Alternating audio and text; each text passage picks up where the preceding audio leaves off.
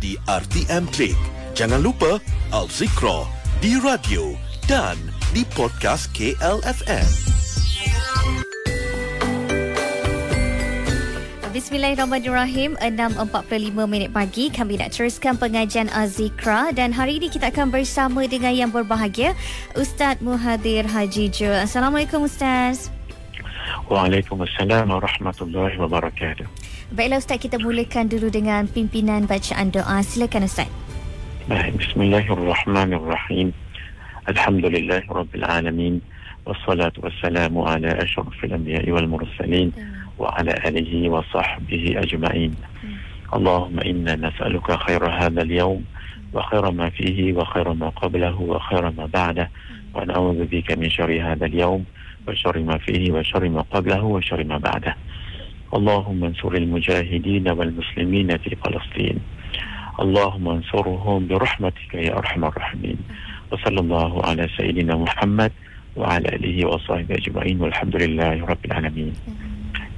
Assalamualaikum warahmatullahi wabarakatuh. Waalaikumsalam warahmatullahi wabarakatuh. Wa marhaban bi wasiyati Rasulillah sallallahu alaihi wa alihi wa sahbihi wa baraka wa sallam.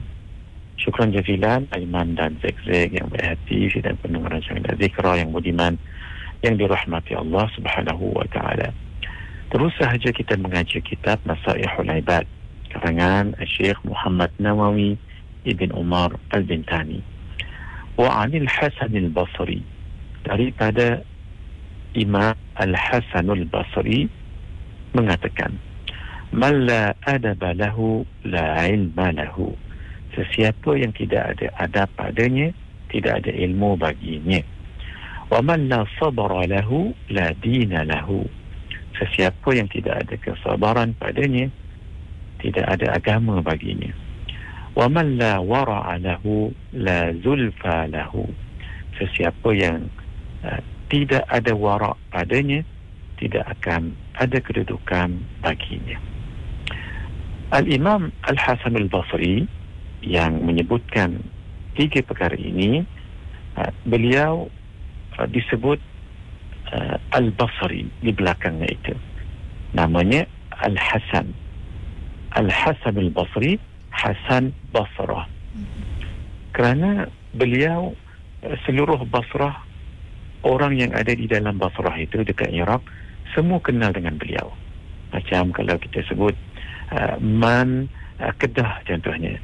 Satu Kedah kenal dengan orang yang nama Man tadi itu. Jadi orang panggil Man Kedah.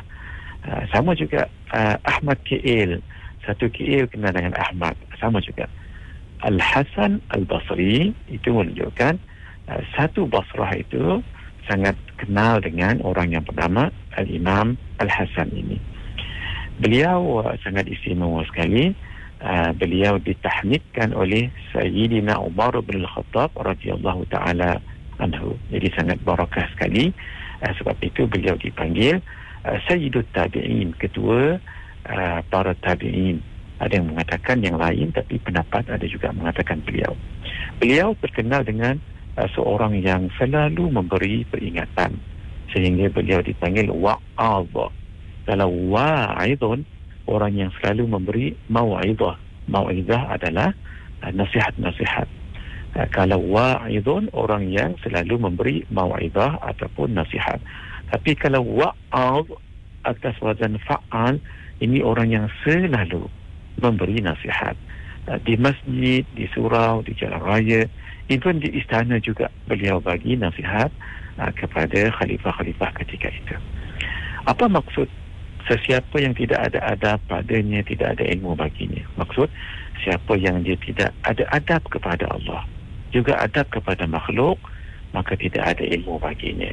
Kalau dia tidak adab pada Allah, maka Allah akan murka, maka dia tidak mendapat ilmu daripada Allah. Sama juga kalau dia tidak beradab dengan makhluk, umpama dia tidak ada adab dengan gurunya, mungkin dalam majlis ilmu gurunya dia berunjuk kaki umpamanya ketika gurunya menyampaikan ilmu, maaf dia juga bersembang, bercakap dan tak bagi perhatian, malah mengguriskan perasaan gurunya.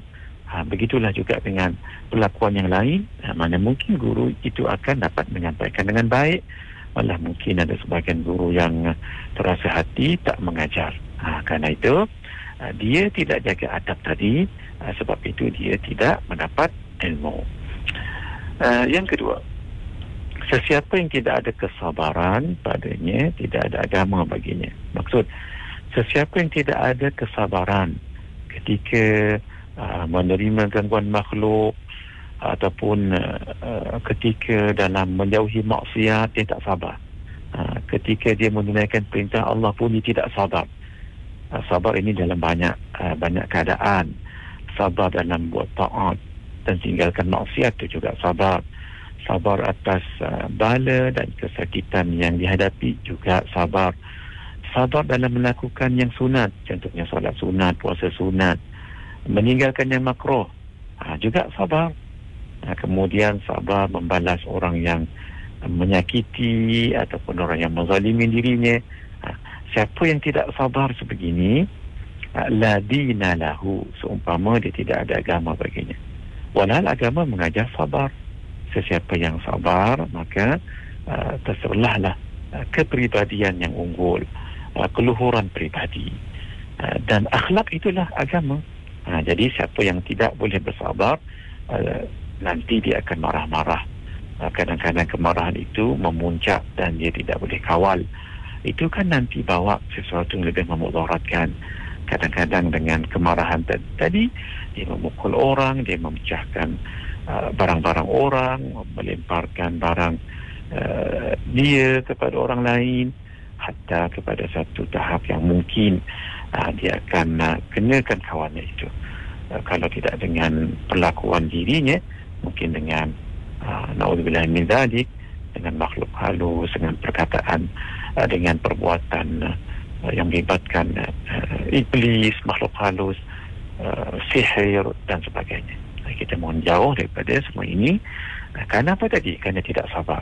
Sebab itu kesabaran itu sangat penting sekali dalam agama ini. Kalau orang tidak sabar, dia tidak mungkin dapat mengerjakan solat dengan baik, ataupun mungkin dia tidak solat gitu. Kalau dia tidak sabar, contoh dia tak boleh berpuasa sebab dia tak sabar nak makan. Begitulah perkara-perkara yang lain dalam agama. Jadi siapa yang tidak sabar, maka baginya tidak ada agama baginya. Dan yang terakhir, sesiapa yang tidak ada warak baginya, tidak ada kedudukan darajat untuknya. Maksudnya apa ni? Sesiapa yang tidak ada warak iaitu terhadap sesuatu yang halal dengan syubhah. Maksud, dia kena bersabar, jangan makan yang haram dan jangan makan yang syubhah. Warak ini dikatakan ulama tidak melakukan dosa besar dan tidak mengekali berterusan melakukan dosa kecil. Itu warak. Maksud, dosa besar jangan buat sama sekali. Dosa kecil, maklum sajalah kita ni manusia, kita berbuat kesalahan, kadang-kadang kesalahan itu berbentuk dosa, maka itu adalah lumrah. Tapi kita berusaha jadi mukmin yang baik, yang imannya yazid dan jarang yanqus. Sebab kaedah tentang iman ini, al-imanu yazidu wa yanqusu.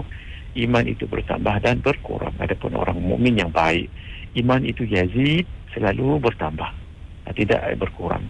Tetapi sebagai insan biasa, kullu bani adam khata'un wa khairul khata'in at-tawwabun. Setiap orang manusia itu melakukan kesalahan dan mungkin juga dosa. Orang yang terbaik adalah orang yang segera bertaubat daripada dosanya. Jadi warak, tak lakukan dosa yang besar, tidak kekali melakukan dosa yang kecil.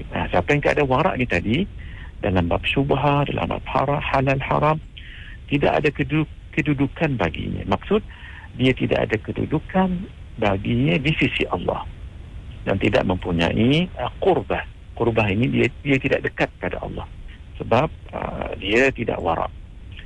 Sebab warak ini tidak melakukan dosa besar, tidak mengekali dosa kecil.